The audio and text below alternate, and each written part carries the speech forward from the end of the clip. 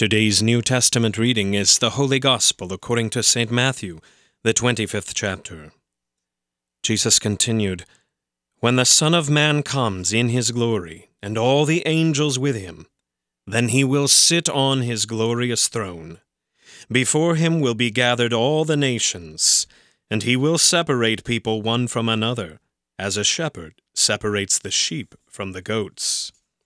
And he will place the sheep on his right, but the goats on his left. Then the king will say to those on his right, 'Come, you who are blessed by my Father, inherit the kingdom prepared for you from the foundation of the world. For I was hungry, and you gave me food. I was thirsty, and you gave me drink. I was a stranger, and you welcomed me. I was naked, and you clothed me. I was sick, and you visited me. I was in prison, and you came to me.' Then the righteous will answer him, saying, 'Lord, when did we see you hungry and feed you, or thirsty and give you drink? And when did we see you a stranger and welcome you, or naked and clothe you? And when did we see you sick or in prison and visit you?' And the king will answer them, 'Truly I say to you, as you did it to the one of the least of these my brothers, you did it to me.' Then he will say to those on his left, 'Depart from me, you cursed, into the eternal fire prepared for the devil and his angels. For I was hungry, and you gave me no food. I was thirsty, and you gave me no drink.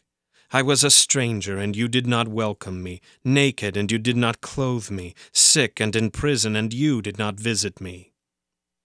Then they also will answer, saying, 'Lord, when did we see you hungry, or thirsty, or a stranger, or naked, or sick, or in prison, and did not minister to you?' Then he will answer them, saying, 'Truly I say to you, as you did not do it to one of the least of these, you did not do it to me.' And these will go away into eternal punishment, but the righteous into eternal life. This is the word of the Lord." For today's meditation on God's Word, we welcome the Reverend Dr. Douglas Patel. In the name of Jesus. The story of the sheep and the goats is, first of all, a story of the justice of God, that He justly places the righteous at His right hand because they never knew the left side. And likewise, that He will justly place the wicked at the left, because they never wanted to know the right side. You see, the cursed are not cursed by the Father, but by their own actions. The kingdom of God was prepared for all of us by Jesus on the cross. And the eternal fire was prepared for the devil and his angels.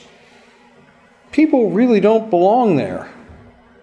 So those who are cast into the eternal fire have cast themselves into an alien place. After all, God Himself says, 'Have I any pleasure at all that the wicked should die, saith the Lord God, and not that he should return from his ways and live?' God desires not the death of a sinner, but that we all turn from our wicked ways and live." But the story of the sheep and goats is not just about God's justice. It also shows us God's mercy. The standard of judgment is uncalculated mercy toward the needy. Those who were placed on the right didn't even know when they had done good to those who were in need. The works produced by faith are emphasized here because a saving faith produces righteous works. It is possible to fool ourselves about whether we truly believe, but what we do so reflects our true inner state that we will need no other evidence before God. You see, good works are in fact a part of the promise of salvation. God sent His Son into the world to save the world. Jesus Christ came to suffer and die for our sins, that we may have forgiveness and mercy and have it so abundant that it would overflow from us to those all around us. God in Jesus Christ creates a change in us. He makes us once again His people, so that we may both love Him and our neighbor.